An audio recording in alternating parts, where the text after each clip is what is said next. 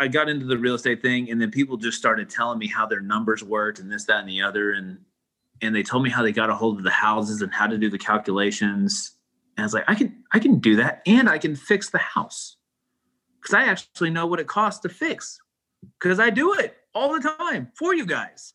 Welcome to the True Wealth Investors Podcast, a show all about real estate investing to help increase your income, lifestyle, and impact.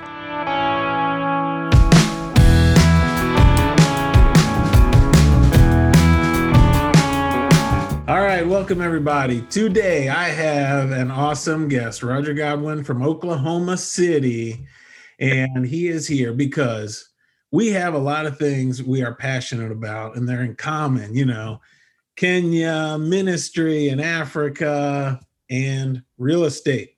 So he is here to talk about all three, and he's got a lot of insights for you, good information, as well as he's going to inspire you to achieve more than you think you can achieve currently. I just put the pressure on you, Roger. So hey, come on, bring it, baby. Bring it. All right, there we go. I'm all about it. Welcome. Thanks for joining us today. Thanks for having me on, brother. I really appreciate it. Yeah. So give us kind of that origin story, how did you first become interested in real estate? How did you first get started with it? Okay. So whenever I was 17 years old, I decided I was going to go to Votech and go learn how to be in the construction industry because that's what my grandfather did. That's what my great-grandfather did. And it just intrigued me. So I started that direction. And then my sister's best friend, their landlord, needed somebody to work with them. And so I started working with him at the age of 17. Worked with him for about 10 years. And during that time period, I learned how to do real estate, but I learned how to do real estate with cash. So I worked with him. We gutted him, man. We made him to the studs and then put them all back together because he said that if his wife wouldn't live there, he's not going to ask anybody else to live there. So bought it cash, fixed it cash, and rented it out to where he could pay himself back in 10 years. So $75,000 in, $750 a month. That's kind of how he based it off of. So, so that's kind of the beginning origin story of it. He's 83 or 84 now, still alive, hanging out with him. And I'm actually supposed to talk to him tomorrow. Supposed to take him out to lunch tomorrow. Sure. And to get a little bit more of his story because of a project that I'm working on that has to do with the ministry work that I do. So that was a lot of fun because I learned how to do it right. I learned how to do it correctly, and I learned how to do it cash. So I'm like, all right, I guess I got to buy houses cash. I didn't know that you could leverage, by the way, until 5 years ago.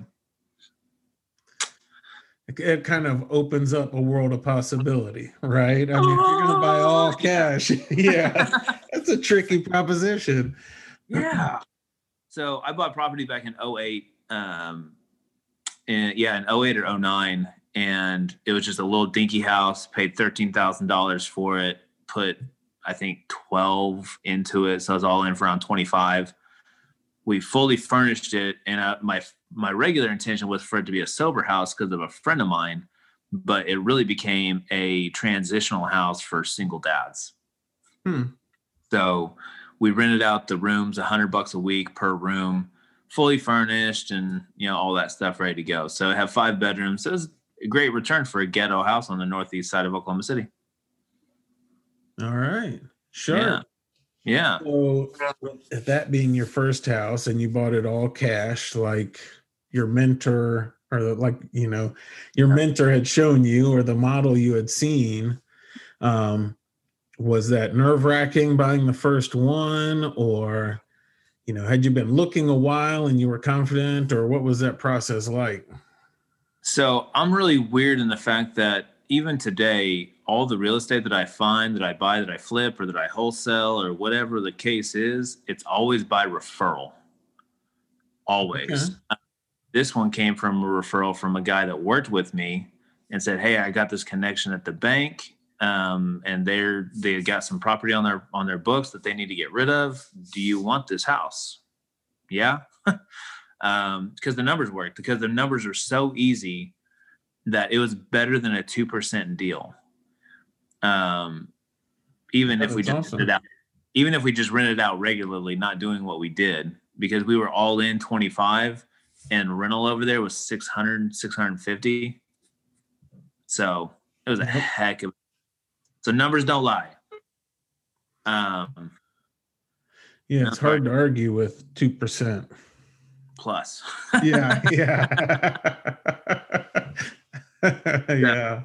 It was pretty fantastic. And, you know, it was a great learning experience. I don't know that it was really nerve-wracking. I have a really high tolerance level of risk.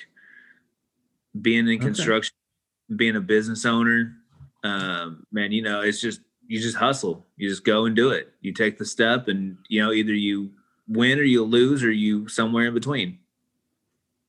And what about, I'm kind of the same mindset too. If I get in my head that I'm going to do something, I'm just going to go do it. Yeah. But not everybody thinks that way, for sure. Were there people around you that thought you were crazy, or were people real supportive? What was the reaction? Well, my wife was supportive, so that was okay. That's all that really mattered. And I also have another perspective, and I'm sure you do as well, that we've seen what real poverty is. We know what that really looks like. There's broke people in the States, but there's real poverty elsewhere. So I knew that if I had a house for my own family, even if I lost everything, I still lived in America and I'd be fine. So taking the risk for it wasn't that big of a deal. Yeah. That's a good point. That perspective, change in perspective really is huge. I know when we started investing, we had just gotten back from living in Kenya for 4 years.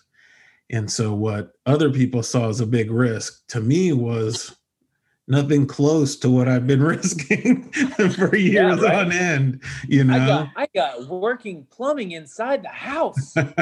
Yeah. What's your problem? That's right.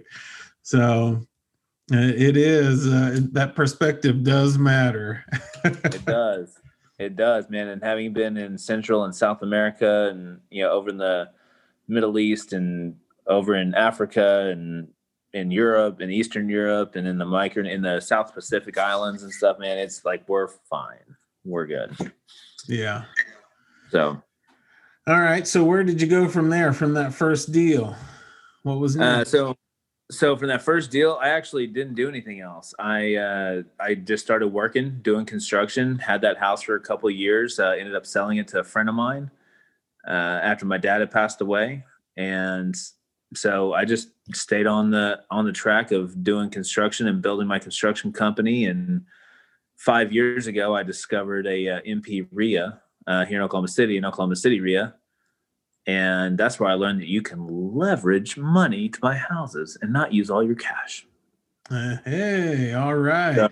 So the dues to that RIA paid off. Paid off. Well, and you know what's really funny is it really paid off well, because the whole reason why I went there is because I was looking to find more business for my construction company. Because I wanted more consistency. So I believe that if you're going to grow your business, you need to go where people are, and you need to be the one person that is not in that room, because the realtors, mortgages, bankers, roofers, all those people are in all the networking groups. No matter where in the country you go, those people are in there. Insurance, that's the other one I was trying to think of. It's really basic. So construction guys do not do that. It's a good point. I can't think of, I'm very active in my RIA, lead a subgroup, and I can't think of maybe a couple specialty like window installers, but there aren't general contractors in there, or builders in there, or even handymen. So that's a good point. Dude, guys, clean up. Go. That's right. Really? Yeah. And, you know, I tell the people that I invest my time in here in Oklahoma, and this is for anybody anywhere really, but you can go to RIAs, you can go where the real estate investors are, to get some knowledge. But if you're wanting to find deals, you don't go there to find deals. Those people have their own deals. They're going to sell their own deals unless you're buying from a wholesaler. But wholesalers, fixers and flippers, buy and holders, that's all that's there. And they're not going to float you deals because that's their deal and they already have it. So if you want to actually go get deals, find deals, you go to all the other networking places because nobody does it. That's a good tip. That's a great tip. I think, a lot of people go to the RIAs thinking that's where they will source the deals, when that's more for networking and learning and getting information. And so find buyers. You can find buyers. If you're getting into the wholesale game, or that's, I think, the only value of a RIA for somebody that's going into that direction is to find some buyers. And you have to go to the right one, because we have two here in Oklahoma City, and one of them is the 101s. Like, there's not really a lot of buyers. And then the other one, much more educated, much more seasoned investors. Okay, sure. So it's interesting hearing more of your story, because right now I see you just doing deal after deal after deal, just crushing it. So active. So I think it's kind of inspiring that you bought your first deal. It was a great deal, over 2%. Great deal. Great deal. But the next deal after that was a long time, that life gets busy and we get tied up with other things. So what was it that got you back into real estate and transitioning out? Was it joining the RIA and learning about financing and leverage, or what was that like spark to get you back in? Well, so what happened is that I went into that market, into the RIA, to go and figure out, all right, I need to build some business, because my full attention was my construction company. I wasn't there to try to learn how to do real estate. It was just another networking thing for me. Mm-hmm. And I'm smarter than the average bear, and I go where there's not other people like me to go make money, because I'm a relational person. So, relationships build things, and there's a lot more grace with situations whenever you have a relationship versus just being a transaction, right? Yep. So I started doing some make-readies for real estate investors that were there. So I built that reputation in that group. The other guy that was doing it started to step out, so I filled his place, and he and I are really good friends, Andrew Cross. And it was really fun to be able to transition into that place, because from talking with the investors about their houses, because I was doing all the work, and I just asked questions because I believe in the dummy curve. I'm a dummy over here, so I'm going to ask all the dummy questions, and they're just going to be like, oh, this guy's an idiot. He doesn't know anything. I'll tell him. So that's really nice people too. With the dummy curve, do you feel like you get more information out of people, or you learn more things, or what's the? So the dummy curve is whenever you don't know anything. So there's a story that I could tell, but I'm not going to, but if you're there's that old saying that if you're the smartest person in the room, you're in the wrong room. Yeah. Or if you're the biggest fish in the pond, you're in the wrong pond. So with that, whenever you're a new person, or whenever you're wanting to learn something, you just act like you just don't know. And even if you might know kind of, sort of, don't be afraid to ask the question, because that's where a lot of people get hung up. I don't know things. Even things that I should know, I say, I don't know. For example, we're going to have a financial literacy class with the group that I have here in Oklahoma City. And I told everybody there's like, I know nobody else has money problems. I know everybody else doesn't bounce their checks. I know everybody else does not. I know everybody else does not have a argument with their spouse over money. I know you guys don't. I do. So I'm going to bring some specialists to talk to me. And if you guys want to come and join us, come on.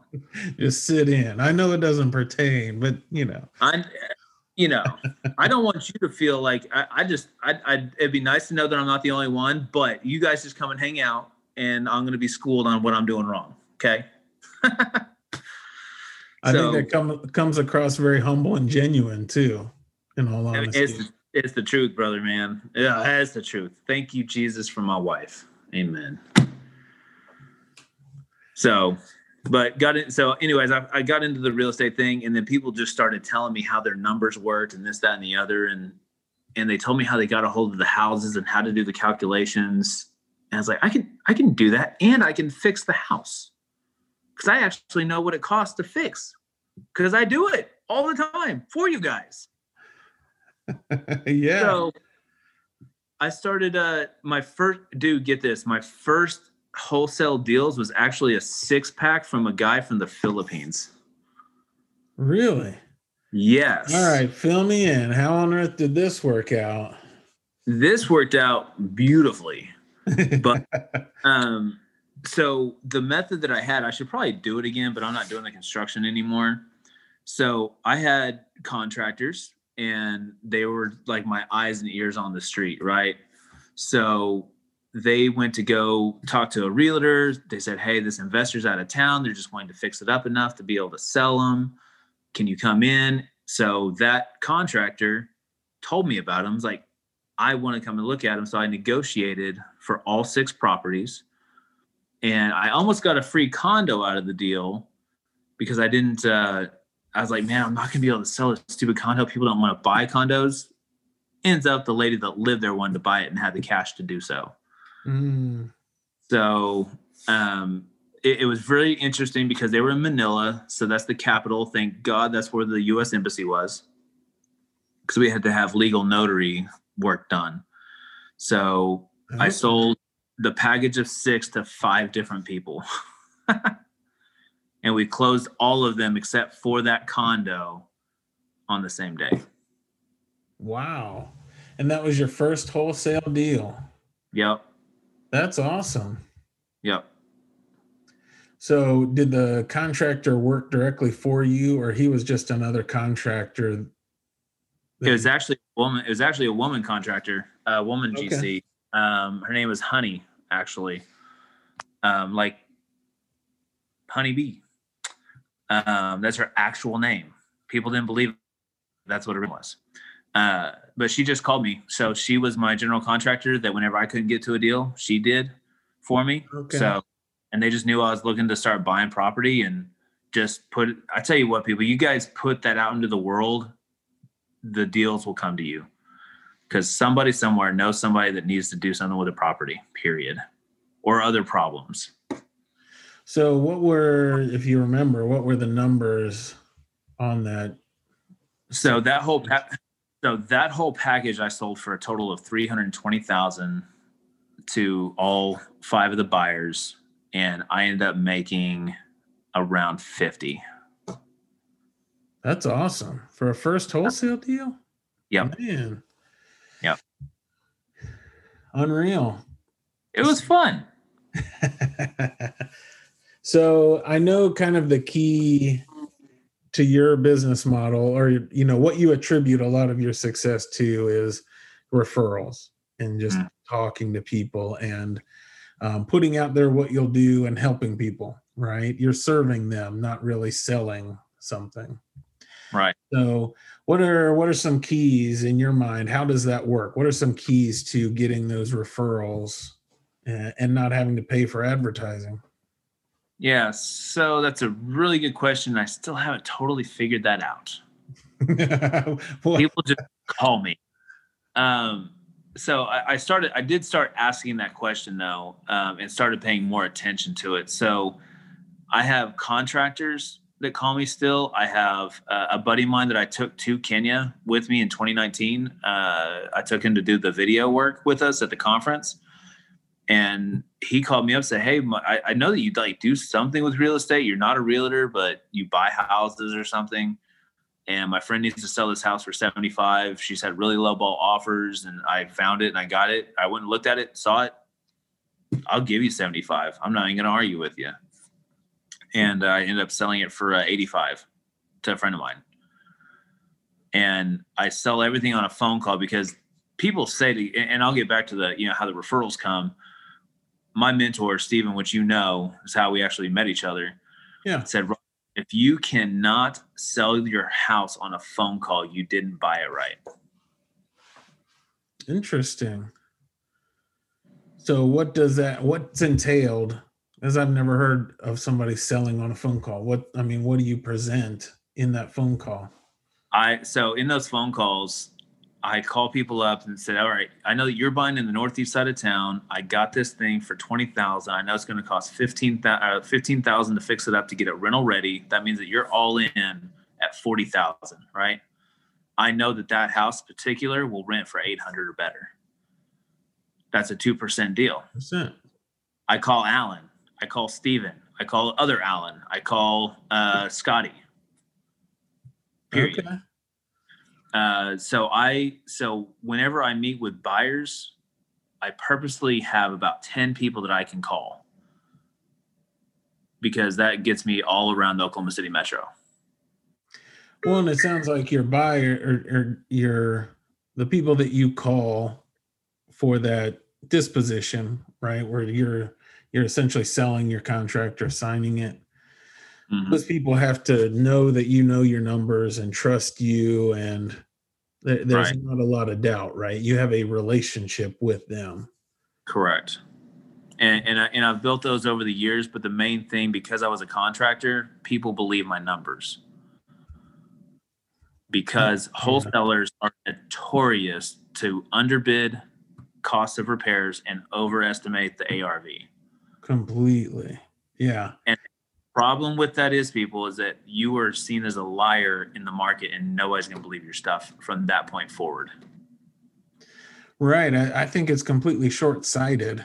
They're trying to, get this great profit off of one deal, when if they would be realistic with the rehab and the ARV, they could do deal after deal after deal, right? There are plenty of buyers.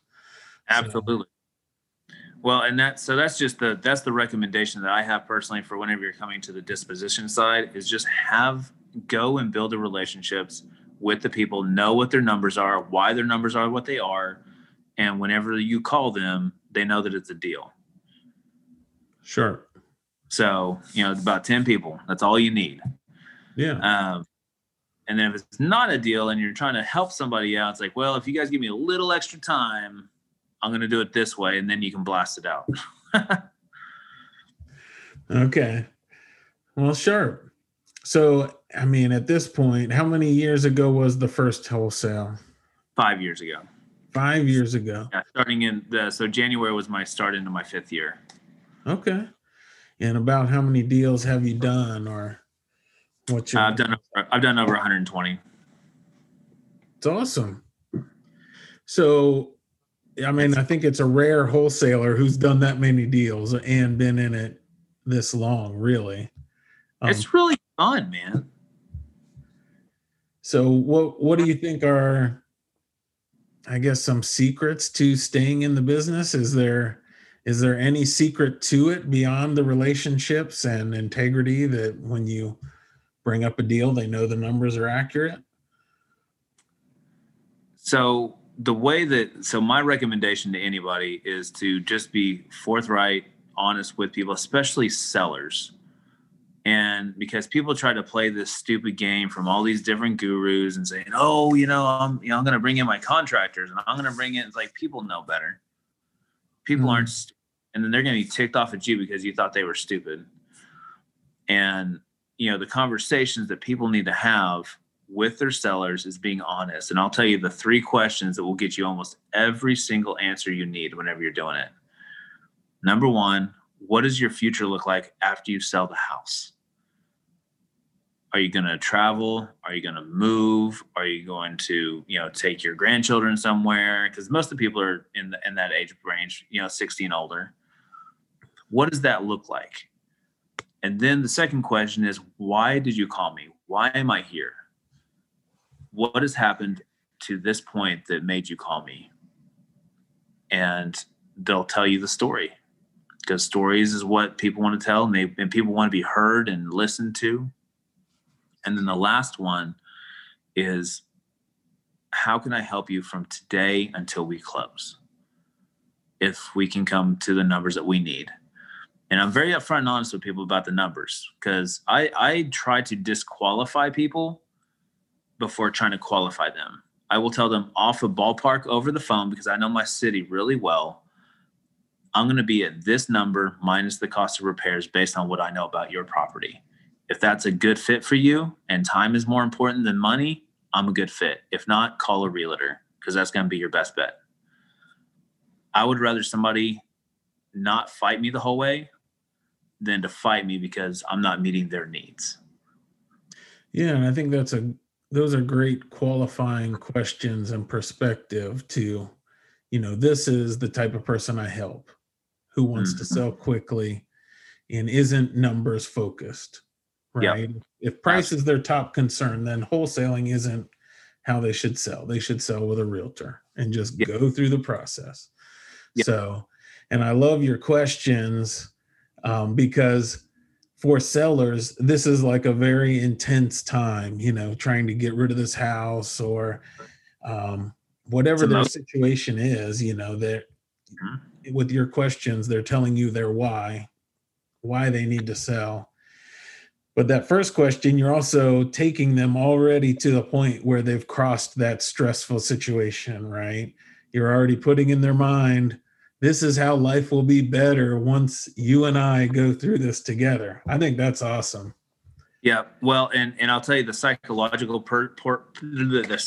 reasons behind those questions is, what is the future creates excitement. Asking how I got here to have this conversation with you brings up pain. And then asking what I can do to help you in between now and then creates relief. And that kind of positions you as the one helping them through that pain. Yes. Right. Yeah. Yep. And I can tell you, even just this last year, one deal, I put up $15,000 for a couple to help them in between the time that we met with them, signed the documents. That with that 15 grand, we bought both the husband and a wife a car. Out of that, housed them outside of the home because of some pretty bad situations that happened. So, and I got paid back at closing, and I got paid interest on my money. So that was nice. My family and I, we took a trip up to Montana together because we moved a couple from Yukon, Oklahoma, which is just west of Oklahoma City, to Billings, Montana. Packed up their stuff and we took it up there for them. That's awesome. Because it solves the problem. You're there as a wholesaler, as a real estate investor, whatever the position is, you're there to help solve problems and to help create relief and to help come up with answers. Well, and coming across from this conversation, it's obviously that you're helping people. It's personal. It's relational. Mm-hmm. And I feel like too many wholesalers struggle with thinking it's just numbers. We're just getting that low ball cash offer and then reselling it at a higher number. And they're missing that key aspect that you're dealing with people, not just it's numbers. People business, and it's a people business. Yeah, huge. One thing, whenever you choose, and this is really for your audience, but whenever you're choosing somebody to work with, if you're an experienced investor, as a wholesaler or as a fixer and flipper or a buy and holder, you need to know what the motivators are of those people that you're working with and make sure that they align with you. In the Bible, it talks about being unevenly yoked, and that's not just for marriage, but that's in business, and that's spending your time with people. But I decided about a year ago that I was not going to invest my time in anybody that their main focus and drive was money. If you're wanting to get into this business to make a lot of money, I'm not the person to be your mentor or to teach you. So what is your main focus and drive? Yep. So my main focus and drive is, number one, serving people, because you got to have a bigger purpose than just yourself. So my number one priority on this earth is to serve my wife and to love my family and to take care of my children.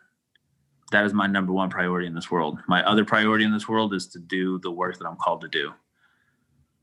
And for me, that is creating sustainable businesses through capitalism for people in other countries, and specifically Kenya at this point in time. That's awesome.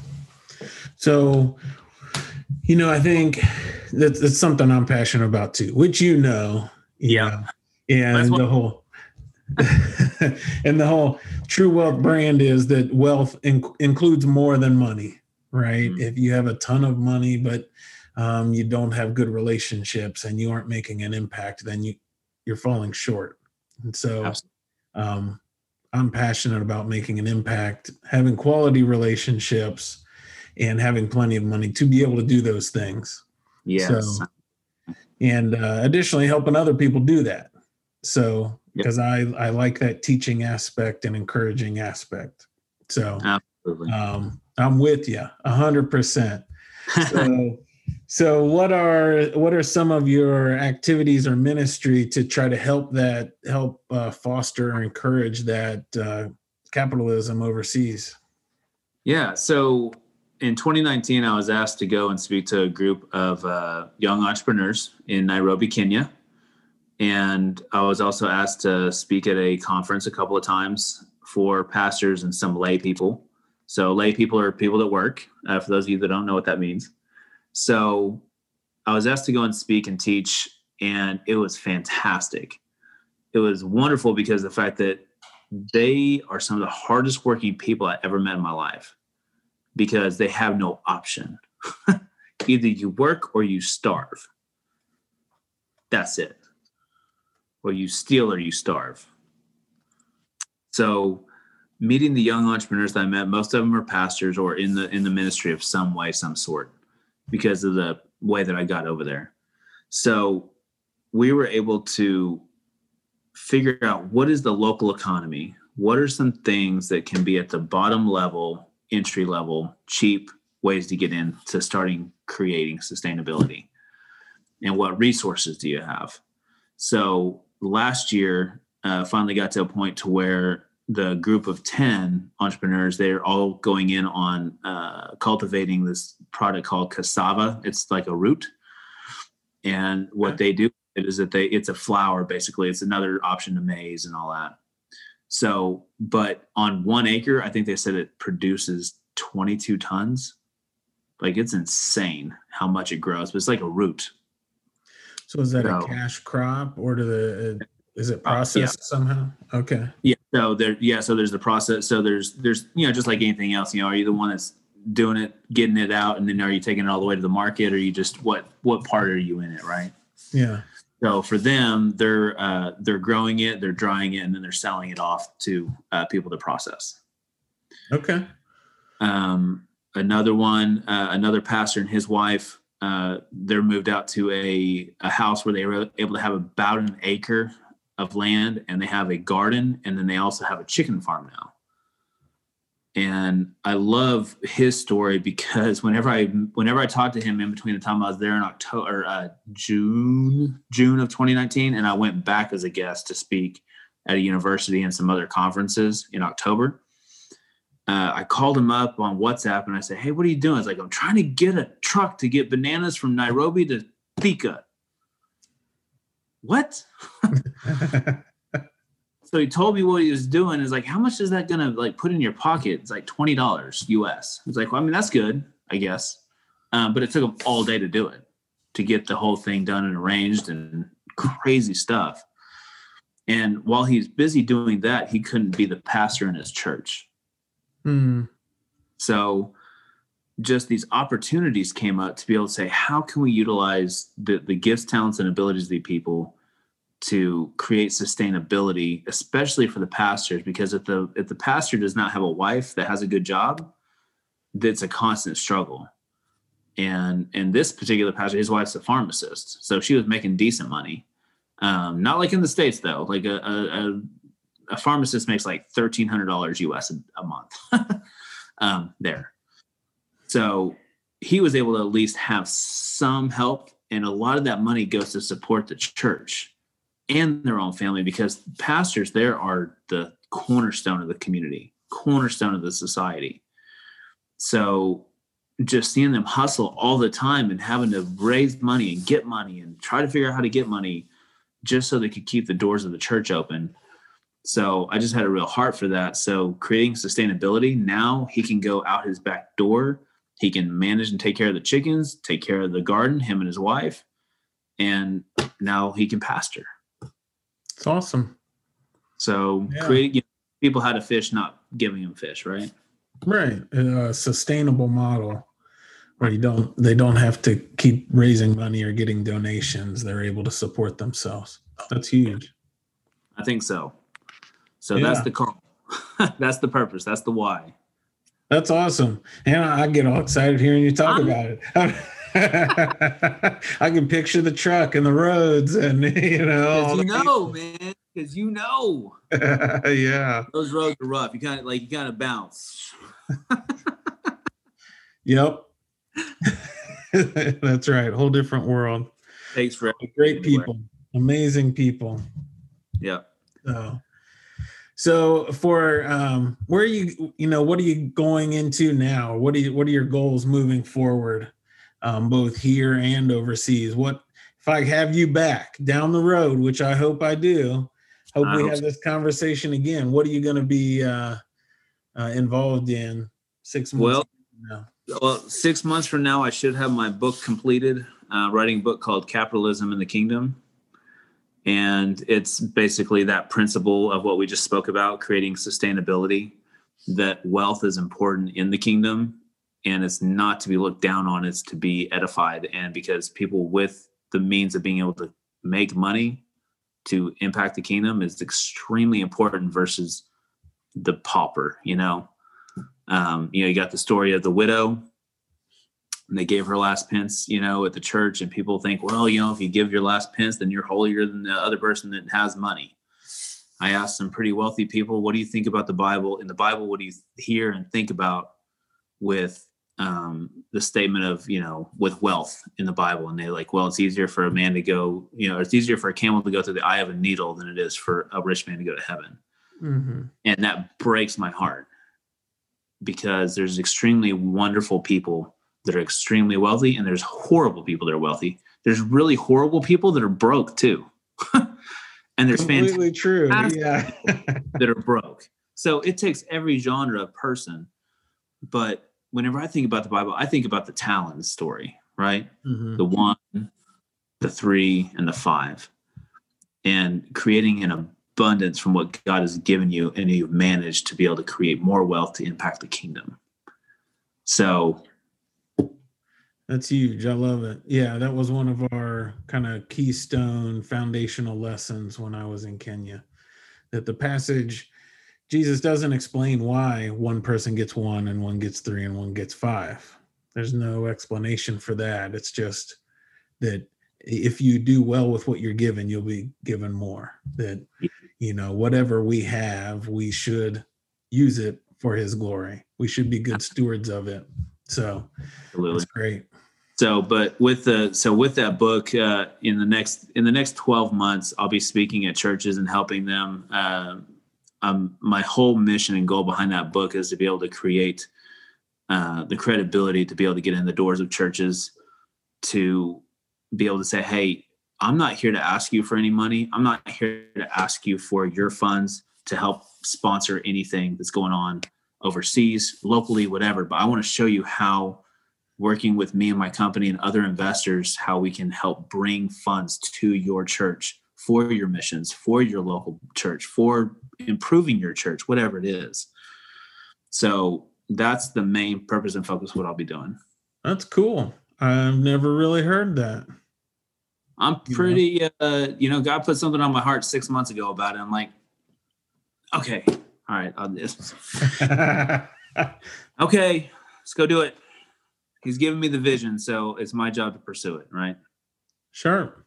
That's great. Yeah. So how about other people? I mean, other people wanting to get started, what encouragement would you give to them, or what advice would you give to them to continue on? Regarding getting into real estate? Yeah. Or, ministry as well. But I think most people kind of struggle for money initially, and then once they have more freedom with that, they have more time to focus on their purpose. Absolutely. Well, first of all, read Rich Dad Poor Dad, because that book will help give you a concept that you probably have never heard or understood. And that is, if you understand that you can leverage your time, energy, and money, you can buy back your time. That's the best thing that I love about that book, is that he wanted, Robert Kiyosaki's dad wanted to buy his time because he didn't want to work all the time. He didn't want to do all those things. And at this point in time in my life, even starting with last year, my goal is to create time for my family and to create time for my ministry work. My goal isn't to make money. My goal is to do what I'm called to do. Real estate has allowed me in a very easy way to be able to make that happen. I struggled for over 10 years, over a decade, doing my construction company. Almost went bankrupt, almost got divorced, almost lost everything. And I was able to come back from that because, one, I had a Paul, which is the spiritual mentor. Two, I have a prayerful wife. Thank you, Jesus. But mostly I came to the discovery that, you know what, I needed to take time to be with my family, and I needed to take time to do that. So I went and worked for somebody else.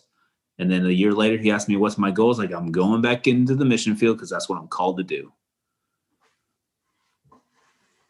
I think everybody knows what they're called to do. I think people are just scared to admit it. Deep down, I think people really know what they're called to do in this life. But getting into real estate, going into the networking groups is the best thing you can do. Somebody said, if you started in a brand new city, what would you do? I said, I'd go to every single networking group where there's free food and booze. Are those the groups other people show up to and are most talkative? Yeah, they are. There we go. Movers and shakers, going to places, just because I have that knowledge and understanding. And I have obviously a skill set that not a lot of people do have. I mean, I'm a connector. I remember people from 20 years ago, probably. If I see them, I'll know their face and remember their name for the most part. And I remember little things about them because that's how I do. And that's how I remember people, is because of a story that I tell myself about them. So that's just a little trick that I use. But building relationship gets you where you need to go.